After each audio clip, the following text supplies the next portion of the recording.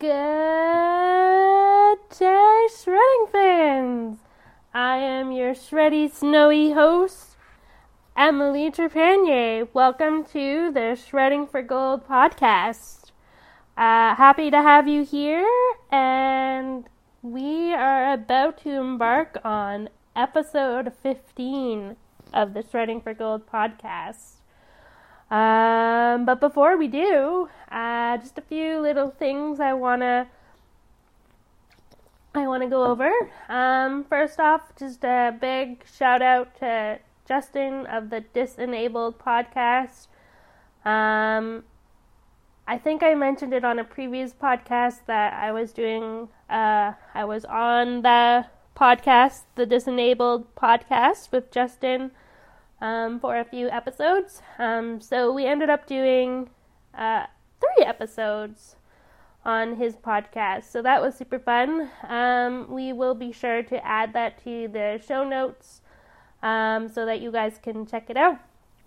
And if you want to listen in, then go ahead. It's really good, so I would strongly suggest listening if you've got a bit of time. And also be sure to share it with all your family and friends so they can listen as well. Big shout out to Justin from the Disenabled podcast. That was super fun, and it's been super fun, getting to know and chat with Justin a little bit more as well. So, another thing before we get started, we are currently in the process of doing a big upgrade to the Team Starfish website. So for those of you who are super keen and have been frequently checking in on the website, you might notice a few little changes. We're gonna have the guest book is almost operational. I'm still not super happy with how the guest book is laid out. But that's a work in progress, and the beauty of being able to customize everything on the website is that I can keep customizing it until I am super happy with the podcast. So stay tuned. We're going to keep updating. We haven't released the big update that I was mentioning a few episodes ago for the Team Starfish website, only because I'm not quite ready to release that yet, but look forward for that in the coming weeks. I would say within the next month, the big update for the Team Starfish website will be live for everyone to see. So if you want to check it out, and feel free to visit www.teamstarfish.ca. And again, feel free to share with all of your family and friends so they can check it out too, because maybe you've talked to them about what I'm doing and the journey that I'm on towards the Paralympics, and maybe they are interested in learning more, so that would be a great chance for you to share the Team Starfish website so they can go on and learn more about what's happening. So so let's get started with episode 15. We're gonna start off the episode I have a video. Well, it's actually going to be audio because this podcast is only audio, but it's this particular video. It gives you, it's a good lead into the episode that is going to be episode 15. So episode 15, I want to chat about the importance of the guide-athlete relationship. In my last episode, we talked about how things were going and how the beginning of the season is going, and I touched a little bit on the different people that are on my team, and so I touched a little bit on the guide, the coach, and the blockers. So I touched a little bit on how the differences between that. Now I really want to focus on and zero in on the importance of the guide-athlete relationship. That's a really big question it's one of the big questions that is always asked of me. Just how important is the guide-athlete relationship? being a blind snowboarder like I am, a lot of people are curious. Like, they want to know if that's really important. And so I kind of want to touch on that. I want to dive a little bit more deeper into that. So I was going through the videos that we've taken thus far this season, and I came across one that it's a really cool video. So obviously, because this podcast is audio only, you'll only get the audio. But my guide, Isaac, does a really good job he does a really good job overall. But in this particular video, this is great because you can kind of get a sense of what's going on. So you'll hear him talk different terms. The one thing you'll notice is that it's going to be very when he is talking, it's short little phrases. And so I'm going to play this video, and so you'll only hear audio, obviously. But then once this video is done, I'll break down some of the things that he's talking about, and then just kind of and then I'll also highlight the importance of the guide-athlete relationship, because it's a big one. It's a big one. So first off, let's just start off with this audio. It's about a minute long, so here it is. One. Hold. One. Keep it going. Straighten it out. One. You got it. Keep that. One.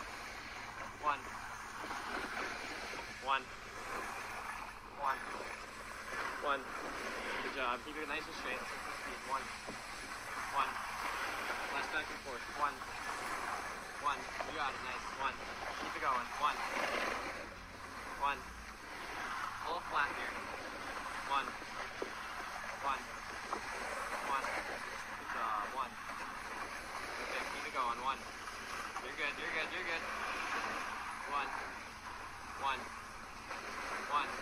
Good job. One and hold. That's your new straight. One. Nice. One. That's your new straight. One. Good job. One.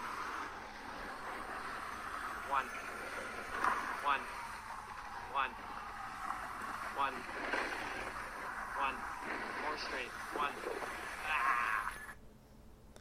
So there's the video, and so you probably are wondering, what in the world is he saying? There's so many different terms there that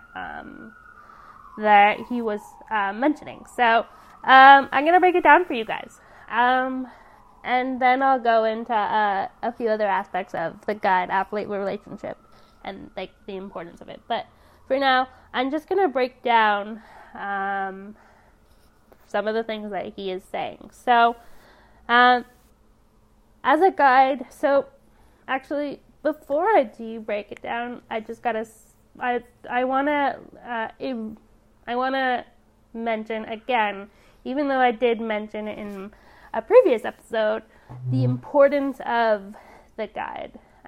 So the guide, essentially, for those of you who are not aware or who don't know, the guide essentially is my eyes. So whatever he's telling me is how I'm going to get safely from top of the run to the bottom of the run, be it on a mountain, be it on a hill. So whatever he says, I have to listen. I listen to it, and the information that he gives me helps me get safely down the mountains.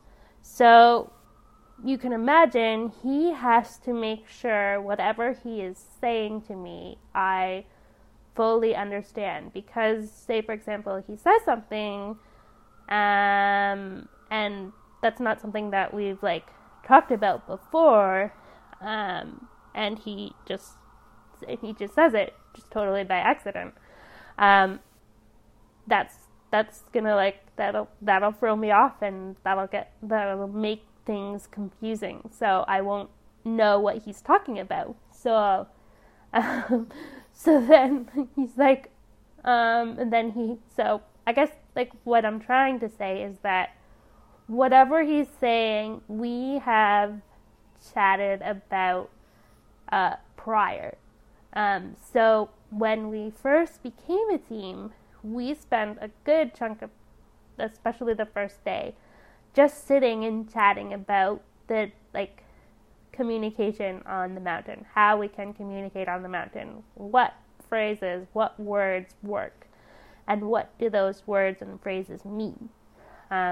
So I wanted to explain that first because I feel like that's an important thing to know. So as someone who's blind and who's riding down mountains, like the mountain runs, and anyone for that matter who's blind, who's going down either a mountain or a hill run, they have to work with their guide to make sure that they fully understand what the guide is saying to them. Because, well, if they don't fully understand and the guide just like says something out of the blue, it's just gonna throw us off. So, and then it happens. Like, honestly, it happens, and it's totally okay.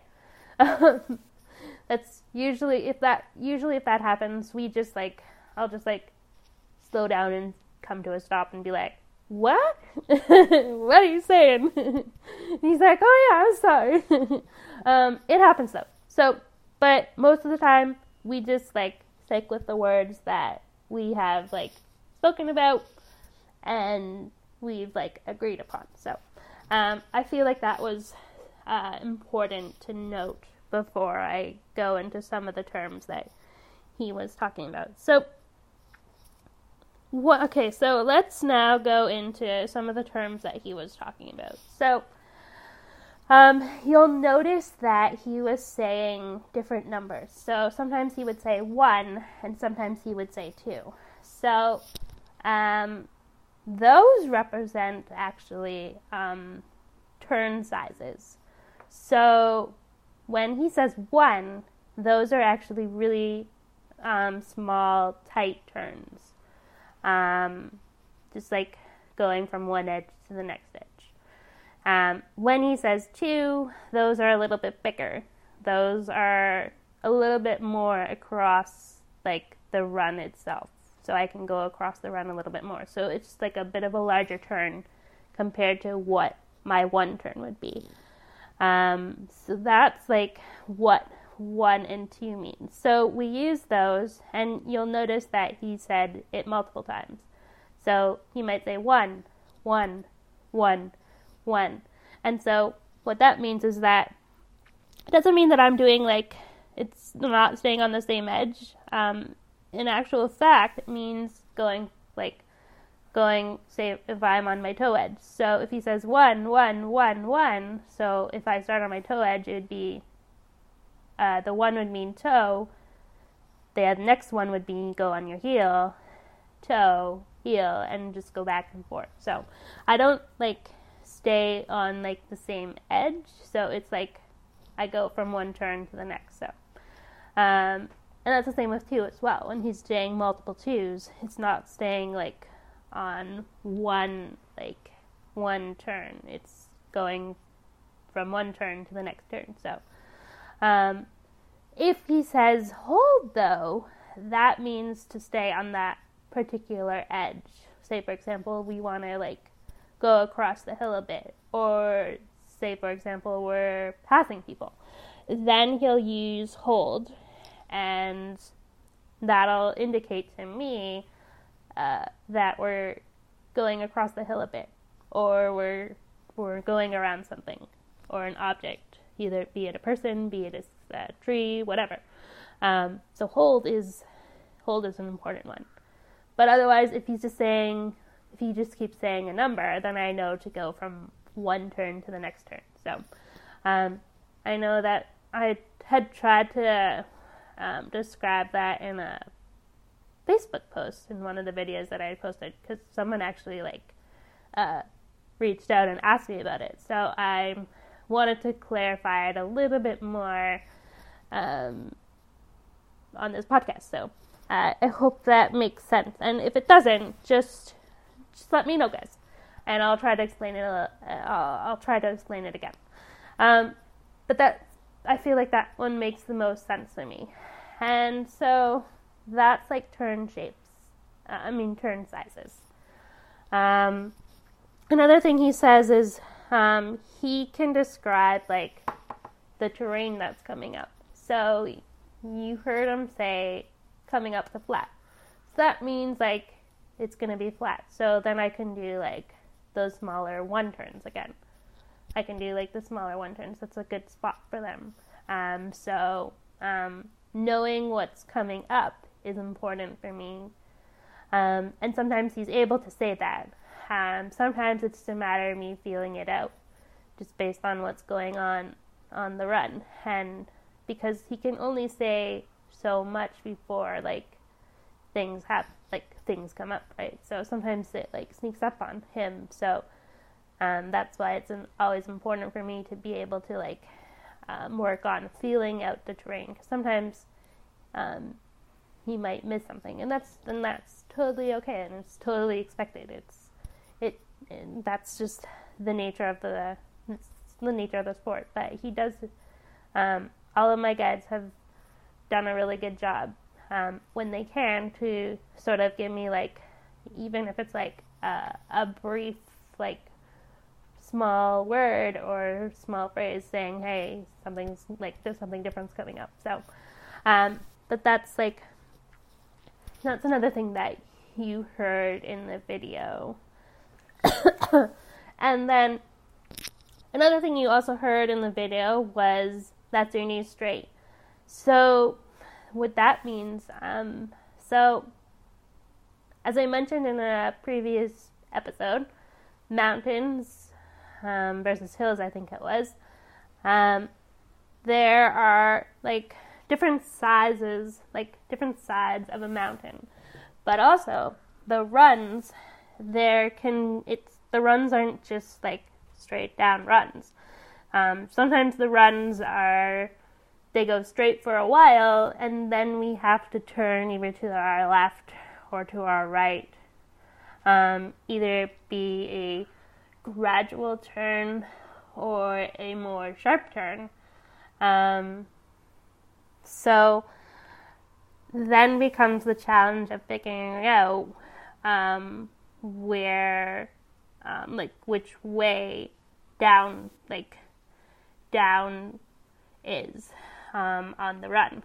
So that has been a struggle to figure out. But a few weeks ago, we kind of had a little bit of a breakthrough with that, where he started saying, that's your new one. And that's your new straight. That's your new straight.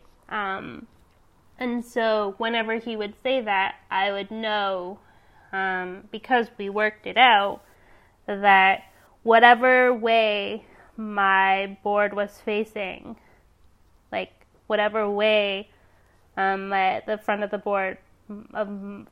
my board was facing, if he were to say that's your new straight, then I would know that was actually the new down, like my new placement of where we were going on the run. So that's been pretty cool. So we discovered this a few weeks ago, that wording, and it's actually been working out really good. In the very beginning, when we first started using that phrase, I would actually, when he would say that's your new straight, I would actually use my hand and point to where that was, and then he would confirm, yes, that's the new straight. He would just say, yep. And so I still do that on and off now, but now that we've sort of know that phrase, that particular phrase means what it means. I don't always remember to put the arm up, but that's okay because we've worked it out so that we know that's what that phrase means. And so that was a really cool thing that we had discovered and worked on a few weeks ago.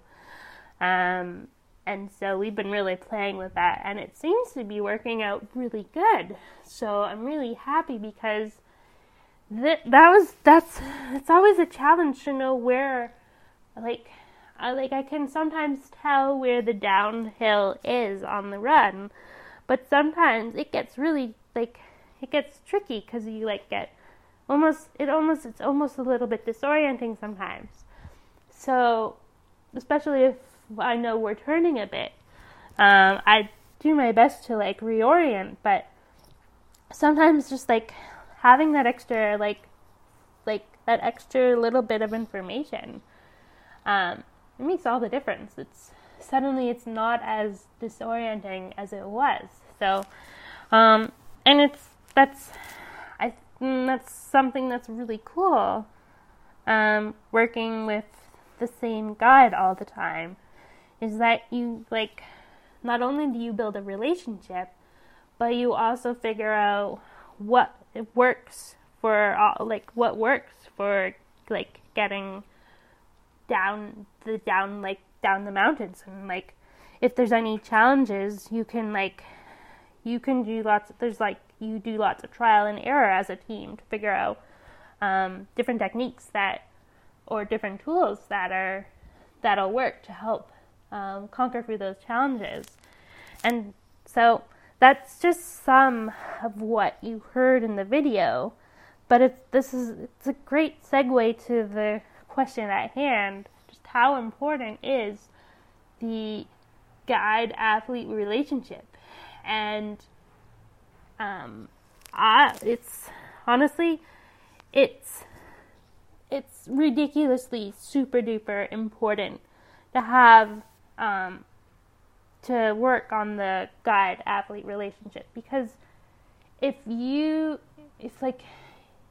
don't have that relationship, if the guide and athlete don't have that relationship and aren't working on that relationship actively, it's just not going to work as well as what it should. So anytime that I've gotten a new guide, especially our first year especially, I always work on that with all of my guides, and I'll continue to do that. But especially our first year, that is a critical time, I would say, in the relationship between a guide and an athlete. Especially that first month, or those first few months, because you're getting to know each other, you're learning about each other, you're learning what works, what doesn't work, what things, the different styles of communication, because every athlete who is blind will have different things that'll work for them going down the mountains or the hills, whatever they're doing. And if they're snowboarding or they're skiing, they'll all have different things that they know work for them. So I would say definitely the first month, even the first few weeks, are super critical. Super critical in the guide-athlete relationship. Someone asked me once if you, the second you meet a guide, can you are you able to trust them 100%, or does it take time to trust them and build that confidence? And honestly, it doesn't come overnight. It honestly doesn't come overnight. That trust and confidence, it just doesn't automatically come. It's something that has to be worked on over time. And each time you work with that, with each other, doing whatever you're doing, so for me, it's snowboarding. Each time we work on that, or it could be stand-up paddleboarding, I'm sorry. So each time we work on that, the trust and the confidence for everyone who's working together, it slowly builds over time.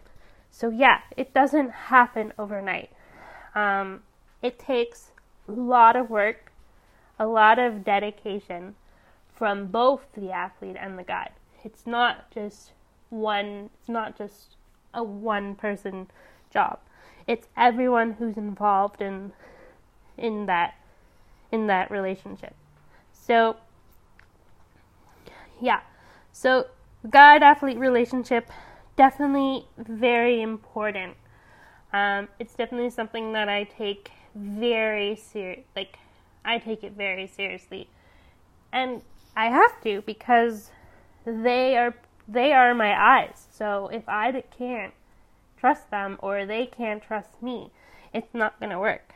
So that is something that I've always been, that's always been a big thing for me. And it's a big thing for a lot of my fellow blind skiers and snowboarders out there.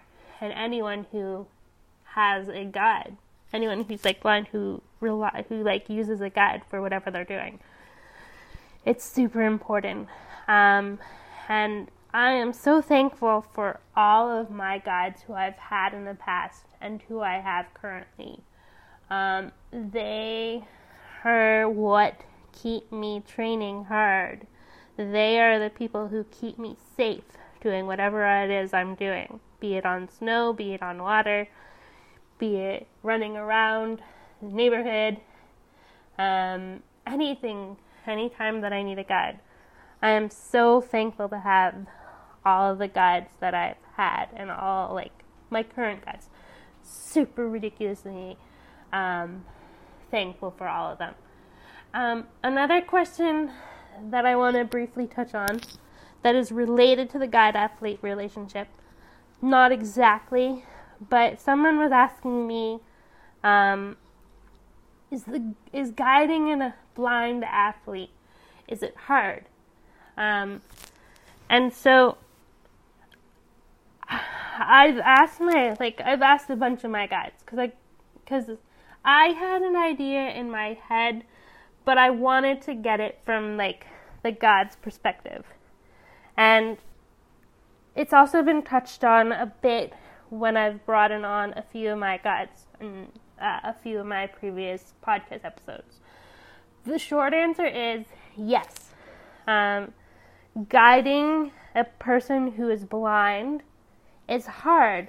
However, and this is the big however, every guide that I spoke with, every guide that I asked about, they said, even regardless how hard it is to guide, it is super rewarding, and we're super happy to be guiding. So, yeah.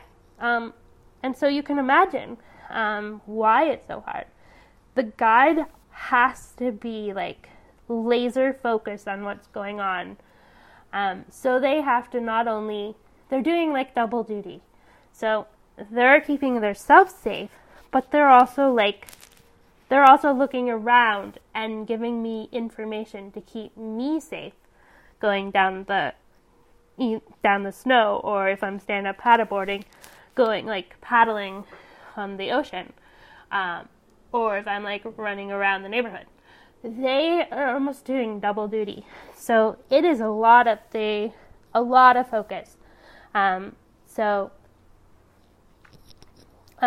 Yeah, super focused. They always have to be when they're guiding. They have to be awake. They can't be half asleep.